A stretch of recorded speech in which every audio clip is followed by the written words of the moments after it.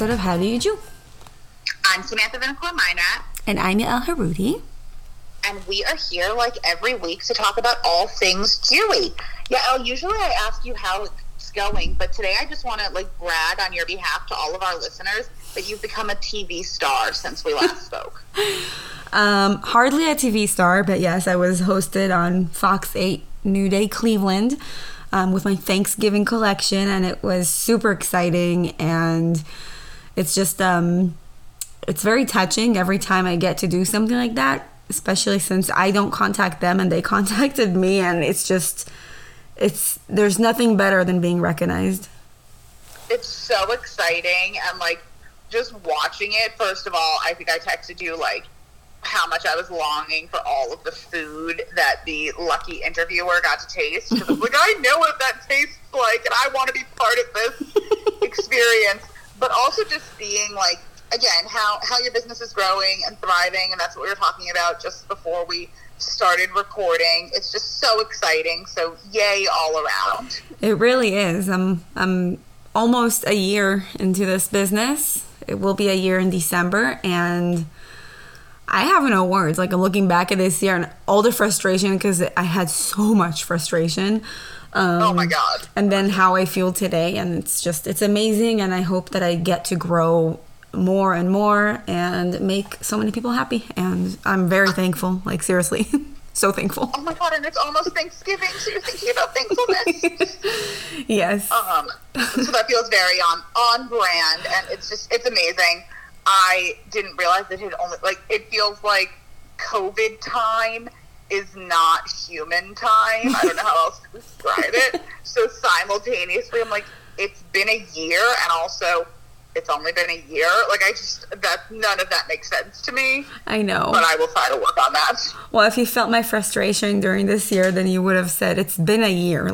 That's enough. It's been okay, so that's what we will go with. It's been a year. But it's amazing, and just yay, and perhaps you will be the type of lady boss with much less problematic things that we're talking about today as we continue to talk about Julia Hart and My Unorthodox Life. I have so much to say. So listeners, just as a reminder, if you are watching along with us, we are about to discuss Season 1, Episode 4 of My Unorthodox Life. If you're trying to watch along with us, it is available on Netflix, and you can go back and listen to our commentary on Episodes 1 through 3 to understand why we have so many feelings about all of these people. But, Elle, do you want to jump in and share yours first? Yes. So they dove into the book, they read a lot of things about the book that Julia wrote. So, last episode ended with them, with her giving all the kids the unedited, book. Yeah, the proposal or the manuscript for autobiography or whatever. And then this episode starts with all of them, splitting up into their own, parties and reading parts of it. And just every time one of them read something out loud, I was just in awe. I was shocked. I was I can't believe Julia did this to her kids. No, I felt so when you see something on TV that's really uncomfortable for either a complete stranger or even a fictional character, and you get secondhand awkwardness. Yeah. That was my entire experience of these poor children reading this book, manuscript, whatever, out loud, that I was just I'm so uncomfortable for people who I don't know that I'm watching on a screen, that I had a physical reaction. I mean, honestly, yeah. I felt it mostly for Batsheva and Ben. Oh my God. And Ben! And Miriam pissed me off again. Yeah. Because she was reading, and then she was reading something about Batsheva, and then she was is this too much information? And then she started laughing, and she said, should I continue reading? You can really see that she doesn't like Batsheva. No, and I felt so bad for them, because I think that obviously I could say Julia as a mother, her children's experiences are in some ways her experiences also, that she was from the mother's perspective, living all of this. Yeah. But when it came to, like, these, like, sex things about their life, first of all, that's none of your business. And even if they made it your business, because it sounds like Batsheva and Ben came to Julia to, like, discuss the, like, marital or, like, intimacy problems that they were having at the start of their marriage, like, nobody is stupid enough to not, like, at least have the inkling, like, perhaps that would be awkward to put in a commercial fiction book. Like, the fact that she just seemed so surprised and, like, felt the need to justify, well, this was part of my story because I was your mother. Like, yes, it's part of your story, but also as a mother to just, like, think for a second, like, wow, maybe they wouldn't want this shared, like, question mark. Yeah. And also, like, she could have put it in, like, more general words. Like, she didn't have to tell us about the fact that she gave Batsheva a vibrator. Like, she didn't have to tell us about the fact that they came to her to ask her about how to do sex and that they're having issues, they're not successful. Like, she could have not written all of that. That's not okay. But no. I did like what Batsheva said. At one point when her and Ben were reading, she said something really nice. She said, I think it's really interesting how in books you only get, like, one perspective. Right, exactly. And then very much. Sorry. And then, like, Ben chose to stop reading. I thought it was just, again, their relationship is just my favorite. They're so mushy. I know. The other thing that I thought was really lovely, while everyone's, like, doing this read aloud, Julia gets a note from Aaron, who's her younger son, who's, like, a teenager. Yes. And he wrote, like, I love you for who you are, not for who you were. And to me, that's adorable. Like, as much as I don't like who Julia necessarily is, I think that for him to, like, have the, I don't know, maturity, like, self-awareness to say, like, I just want to validate my mom in this moment. I thought that was really sweet. But then, of course, I had to get, like, very, I don't know, pedantic about it, because who she was is what led to who she is. Like, I always get very grumpy in any context when it's like, well, that's who I was, it's not who I am. And I'm like, no, who you are, for better or for worse, comes from all your lived experiences and who you are. I think there's something, like, very unhealthy about, like, segmenting out in this case. And I'm not obviously an expert, clearly she has trauma, like, she doesn't want to be who she was, and, like, I'm not trying to put that onto her. But in general, I feel like, wow, feeling, repressed in the way that she was led to her being this, like, fierce advocate for women and all the good things, as well as all the things that piss me off about her. So, yeah, a lot of that also led to her being so controlling, which we will get to later on in this episode. That too. So, yeah. So she does get, like, defensive about it, but in the end, I feel like she did acknowledge that she went through her stuff, and Batsheva, as her daughter, went through her own stuff, and they're both entitled to their feelings on it, which I think is, like, a very basic truth, but doesn't necessarily need to end up in print if not everyone is consenting. I did like the lunch that they had. So again, they showed this, like, extraordinary lunch, chef prepared, and all the kids are sitting around, and, like, you can see on their faces, they're all extremely uncomfortable and they're all extremely angry at Julia. True, and then what I love to see is Shlomo and Miriam too, which surprised me, but they both spoke up and said that they don't like what Julia wrote. And then Ben, like, really shows her what he doesn't like. And then Batsheva just got angry and left, which led to the nice conversation that her and Julia had, which was a nice conversation. Not that I think Julia was okay in any way, but it was a nice conversation. Yeah, just there's a lot of feelings being processed, but I have to say it did open up my eyes to what Julia went through, just like you said earlier. The way she put it kind of made me understand her more, because her and Batsheva's relationship was ruined when she left, and the way that Batsheva said, like, I needed my mom and you were just looking at yourself, and Julia pretty much said I needed to be a mom, and in order to do that I needed to find myself. And I thought that was beautiful, because she never forgot her kids. She just really had to look at herself, and just like, it's gonna be a funny comparison, but like on the airplane, when they tell you, like, if the masks like fall down, the oxygen mask, you put it on yourself first and then you help your kids. And that's what she did. So I'm 100% behind her on that decision. Yeah. But what she's doing now is not okay. Right. But I think that is a really great way of putting it, that, like, yes, there are abandonment issues, and, like, they're very legitimate, but I completely agree. And if she was gonna, like, survive, thrive, her perspective was she needed to, like, look out for herself, and then was able to come back almost for her kids. And, like, it seems like in that respect it did work out, because, like, I've read other stories of, like, people who've left the Haredi ultra-Orthodox community who, like, their kids don't come with them, so they don't maintain a relationship, or they, like, are really cut off.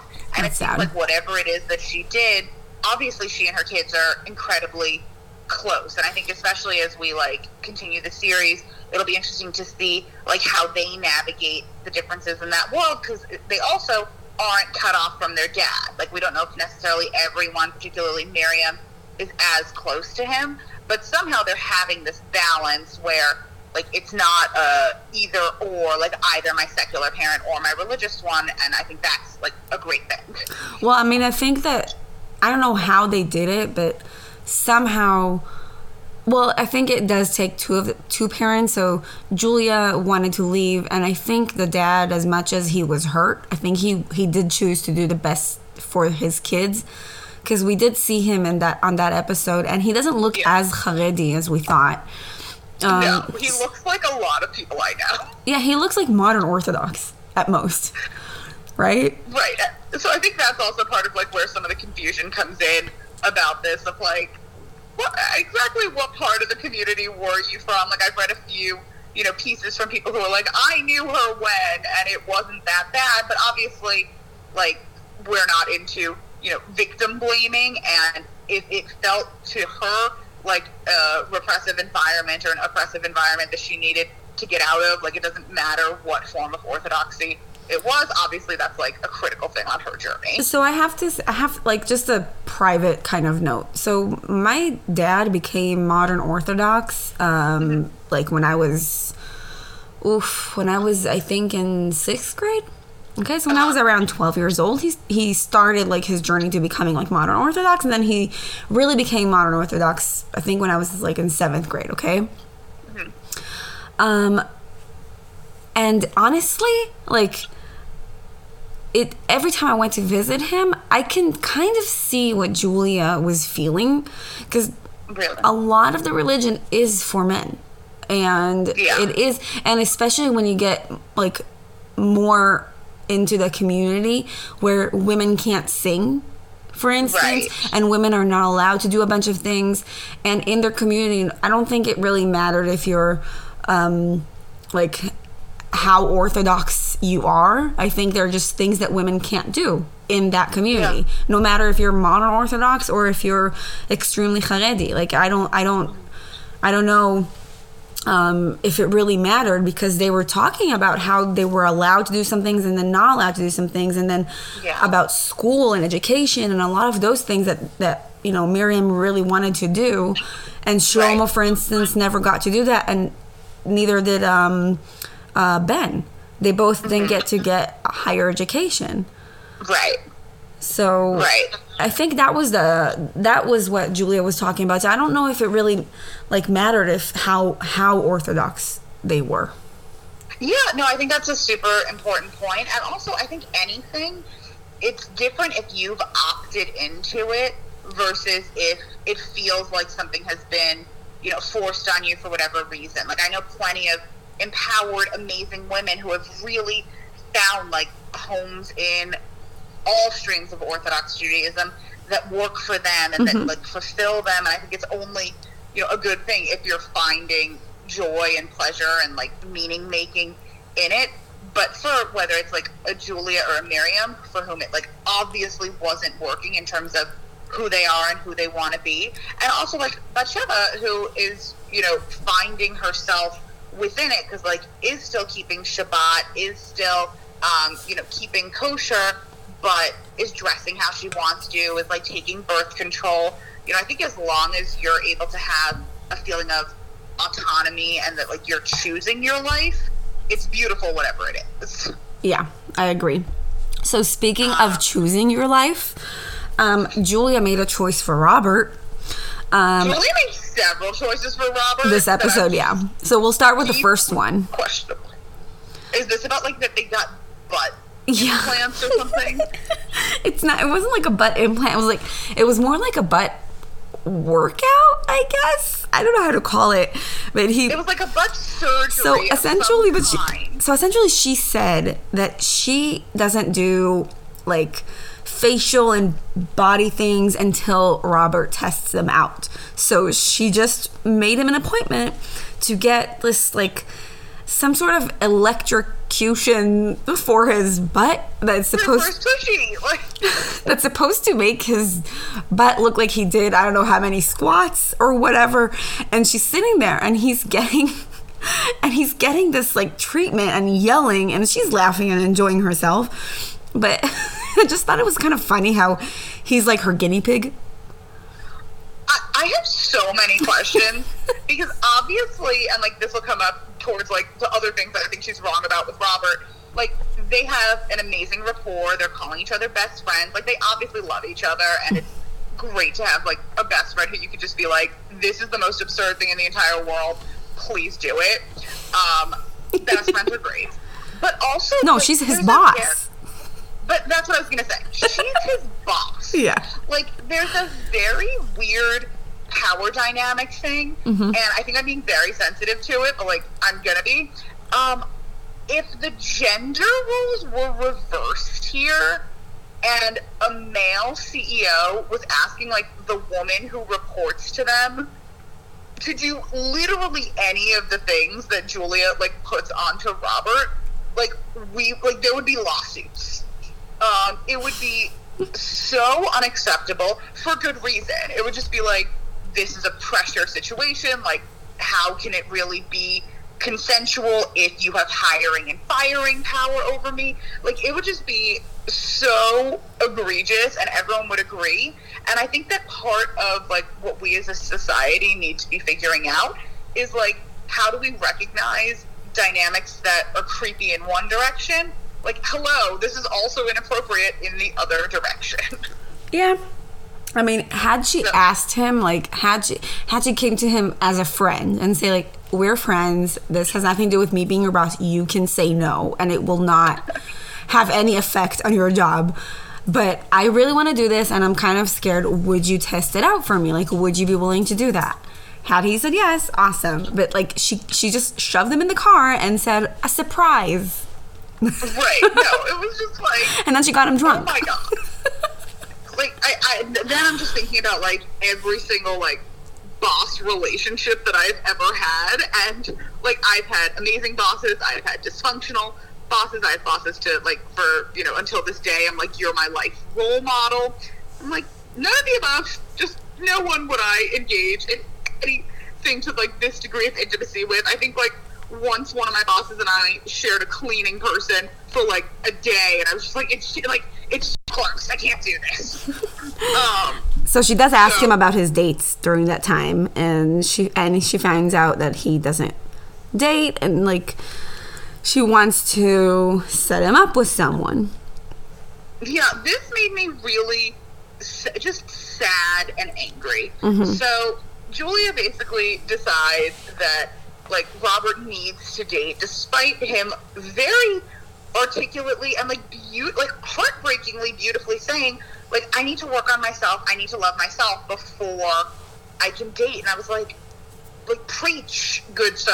Like, if that's, you know, if that's the journey that you're going on and you're not interested in dating, that is completely fine. And she doesn't hear him, doesn't listen to him, has absolutely no, like, empathy for where he's coming from, so decides, like, to go essentially back into the world that she was so deeply escaping because it's like, how do you set someone up? Not internet dating, not whatever. She goes to find a shadchan. Yeah.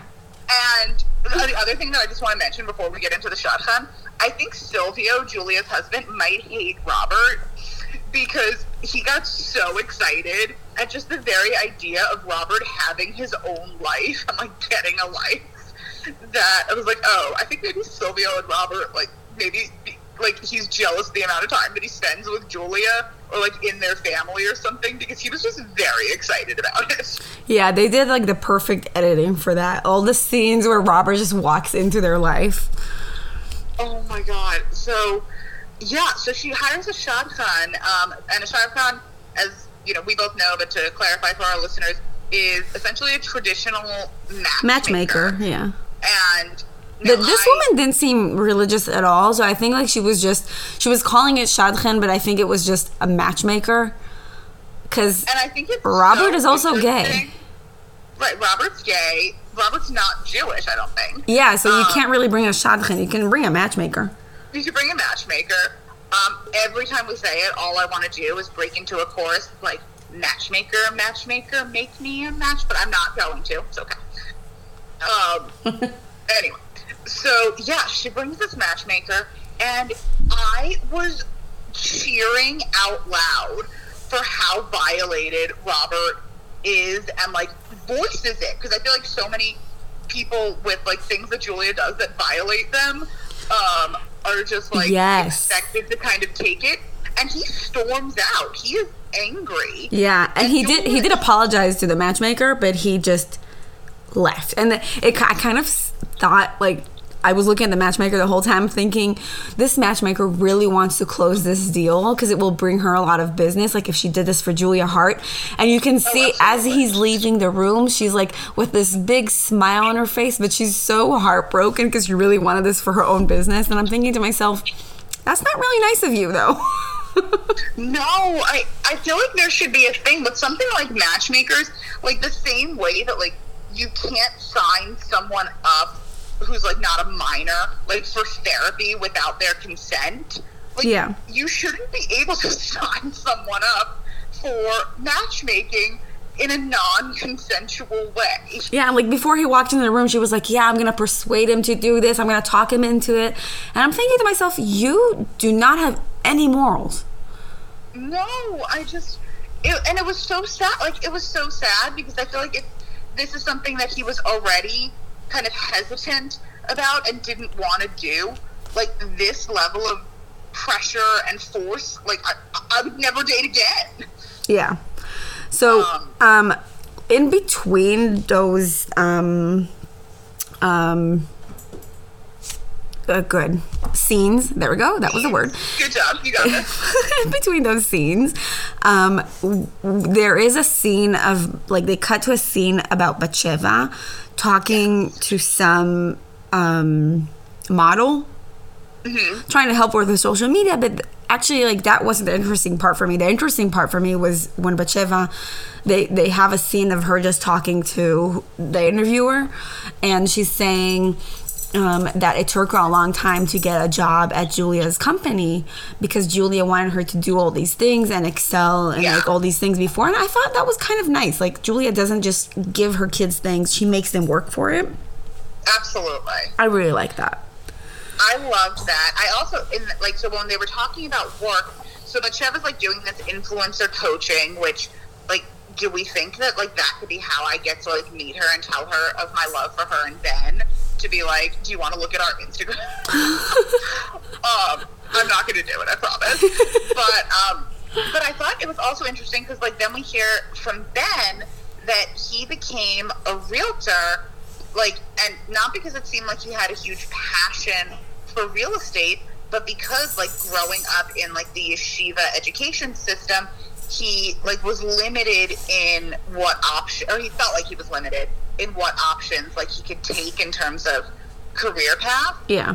And then like COVID and everyone leaving the city, like I was really feeling for him that his work life wasn't going well. I felt really bad, and I love the way that he came to Julia, so professional, like ready for. Was so sweet. Yeah. Yeah, no, so it's like Julia's going to career coach Ben. And I loved that because I felt like he really owned up to it. I think it must be incredibly vulnerable to go to, like, your mother-in-law, who you've obviously had a very strange relationship with, that clearly she loves him and, like, he's married to her daughter, but, like, she's talked about your sex life. She's, discussed, like, your, desire to be a parent in a really condescending way that we've talked about earlier. She's talked about... Oh, my God. Again, Batsheva tells her that she's pregnant on this episode. And her reaction... Her reaction was terrible. But I also, I don't know, I feel like that kind of thing, I think, is very sensitive. Like, every year, I know a lot of people who will post, like, a few days before April Fools, because, like, apparently it's a thing that people have no lives, and will, like, make fake pregnancy announcements for April Fool's Day. And so a lot of people will post, like, a couple days before, as a reminder. There are people who are desperate to be pregnant who are struggling with it. There are people who have gotten, diagnoses that they can't. Like, there are so many things. I mean, Ben and Batsheva don't know if they can even get pregnant. Right. Like, there's just, like, to make that into a joke, to me, just feels so icky. And also for Julia's reaction, like, I can't imagine, if she was pregnant, you telling your mom that, and that being the first words, because you can essentially never get that back. Like, even if after you have time to adjust and, process it, then everyone gets appropriately excited, you always remember on some level, like, the first thing that was said was, oh my God, no. And I feel like I remember hearing that in a bunch of different contexts. Like, I remember going to, a training session for, like, an interfaith Jewish education experience, and part of what was being said was, like, to parents of kids who are in interfaith couples, your first reaction is going to color the rest of the relationship. Like, if the first thing you do is react in negativity or anger or disappointment, even if you guys, like, figure it out and get back on track, those feelings never go away. So I feel like for Julia to react like this, like, then whenever it is, God willing, Ben and Bathsheba's time to decide that they want to become parents, like, would they really be vulnerable with her and let her know? Or would it just be like, she doesn't want this for us, so we're not going to tell her? Yeah, Julia's like, no, I want you to get pregnant only after you're 30. Who are you to decide what I am going to have a baby in me? No, and that also seems so arbitrary. Like, I remember, and again, they're not children, but I feel like there are certain childhood things that, like, it's so hypocritical to say, once you're 10 years old, you're responsible enough for whatever, but until then you're not. Like, every individual is different. There are people who can be, left alone as babysitters at 10 years old, and there are people who can barely care for themselves at 10 years old. Like, there are people who are ready to be young parents. There are people who are never going to be ready to be parents. I'm like, all great. And I feel like it's just very childish to be like, 30 is the age. That reminds me of, being in middle school and being like, 25 is the right age to get married. And it's like, no, the age when you find someone who you want to marry is the right age to get married. Yeah, I agree. Okay. So, yeah, just weird. The other thing that I just wanted to name in terms of going back to Ben's wonderfulness was that, so, like, basically Ben, like, Julia tells Ben that he's great at being stylish, and that, like, maybe he would want to, like, intern or, like, shadow people in the fashion department at Elite. And he just talks about how he used to hide GQ magazines, like, under his mattress or whatever. And my notes literally say, I think GQ was, like, Ben's porn. Because, like, he wasn't hiding, pornography or something, like, super nefarious, but, like, that was what he was, like, staying up late, reading. And I just thought that was, like, such an adorable full circle moment if he's able to then have success in something that was off limits to him, but he dreamt of. I'm just like, I want only good things for Ben. That's sweet. Yes, I agree with you. Okay, last thing that I have to say, I don't know if you noticed this, but I noticed it and I rewinded and I watched it again just to make sure I saw it correctly. So they go out to lunch, the whole family. Mm-hmm. And like at first, as they're sitting down, like when the first scene shows like them bringing food to the table. Yeah. And then the second, Julia starts talking and saying like, oh my God, I had such a horrible day today. And then you see the table, it's empty. The food is gone. So the conversation starts with the food being gone after we just saw the food being brought to the table. And then she continues telling them about Robert, and all of a sudden, like she continues the same sentence of like, I've had such a horrible day, and like then she tells him about Robert, and all of a sudden there's food again on the table and everyone's already eating. I certainly did not pay that close of attention. I was like, this is the worst edit ever. And also, she's planning to do a funeral for Robert. Funeral! Yeah.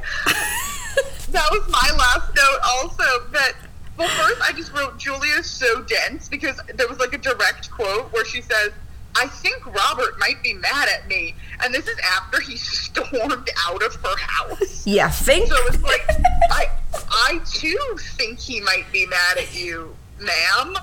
So that was hysterical. But yeah, then she says she wants to like go on a boat and have a funeral for his insecurities, and nobody stops her to say, no, everyone's saying it's a good idea. That's crazy. Like, I just, I feel like part of my role in friendships is very rarely, like, unless someone really asks, to say, like, you're crazy and wrong. Like, most of the time, I'm just like, I'm here to support you, and it's fine. Just everyone in my life know, if you ever said anything like that in this circumstance, I would be the first one to say, you are crazy and wrong. Someone needs to tell her that she has to butt out of everyone's life. Like, they're there because they love her, but they don't need her advice. Like, she's still trying to figure out her own life. Why is she figuring out everyone else's life? Right. I think when people come to you for advice, like in the Ben situation, when he's coming for like career counseling, absolutely use your wisdom to help and support people in your life. How beautiful. But when it's like, I feel like there are so many memes online that it's like, no one, literally no one. And then you need to like jump in and say whatever it is you're going to say. Like, if no one asked you, go back to like hanging out with Silvio and becoming an avatar, which also happens this episode. Like, just, I did not understand. Did you understand what they're going to be using that for? So it seems like kind of some kind of VR, virtual reality, like modeling situation. I wasn't fully clear, but I also recognize that when it comes to like technology and cool things, I am one step removed from being an Amish person.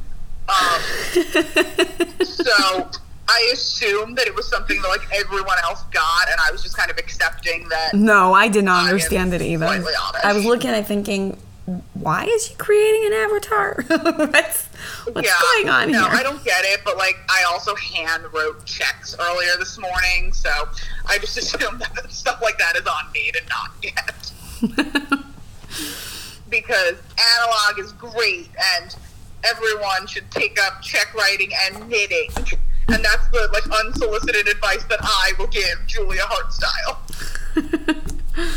You're welcome. Oh, okay. So, I mean, I feel like we're still on the same page that we love Ben and Batsheva's relationship. We love Batsheva and we love Ben.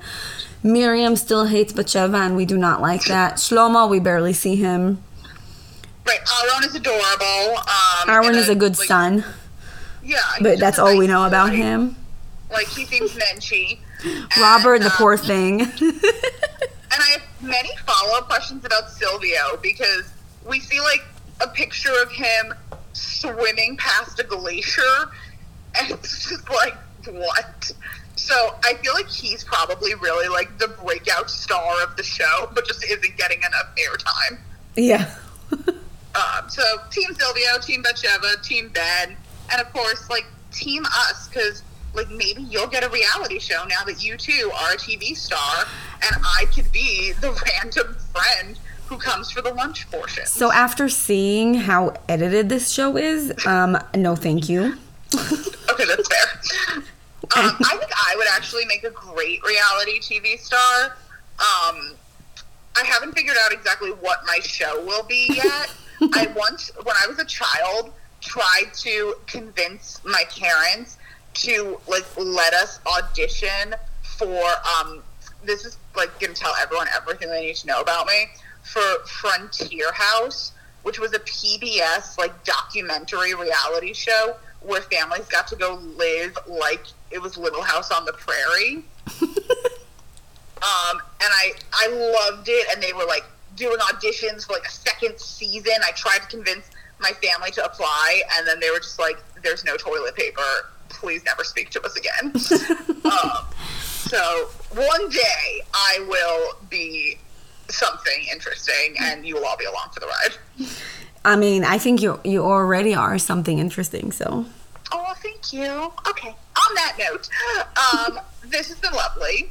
Listeners, if you want to weigh in about which reality shows we should be on or something else, please feel free to reach out to us. You can find us on Instagram at HowDoYouDoPod. You can email us at HowDoYouDoPod@gmail.com. Wherever you are listening to this episode, you can subscribe, rate, review, share it with a friend, take a screenshot, anything that we can do to help continue raising awareness about our podcast so we can keep growing and reaching more people is a plus on our side. Yep, and until next time, happy Jewing!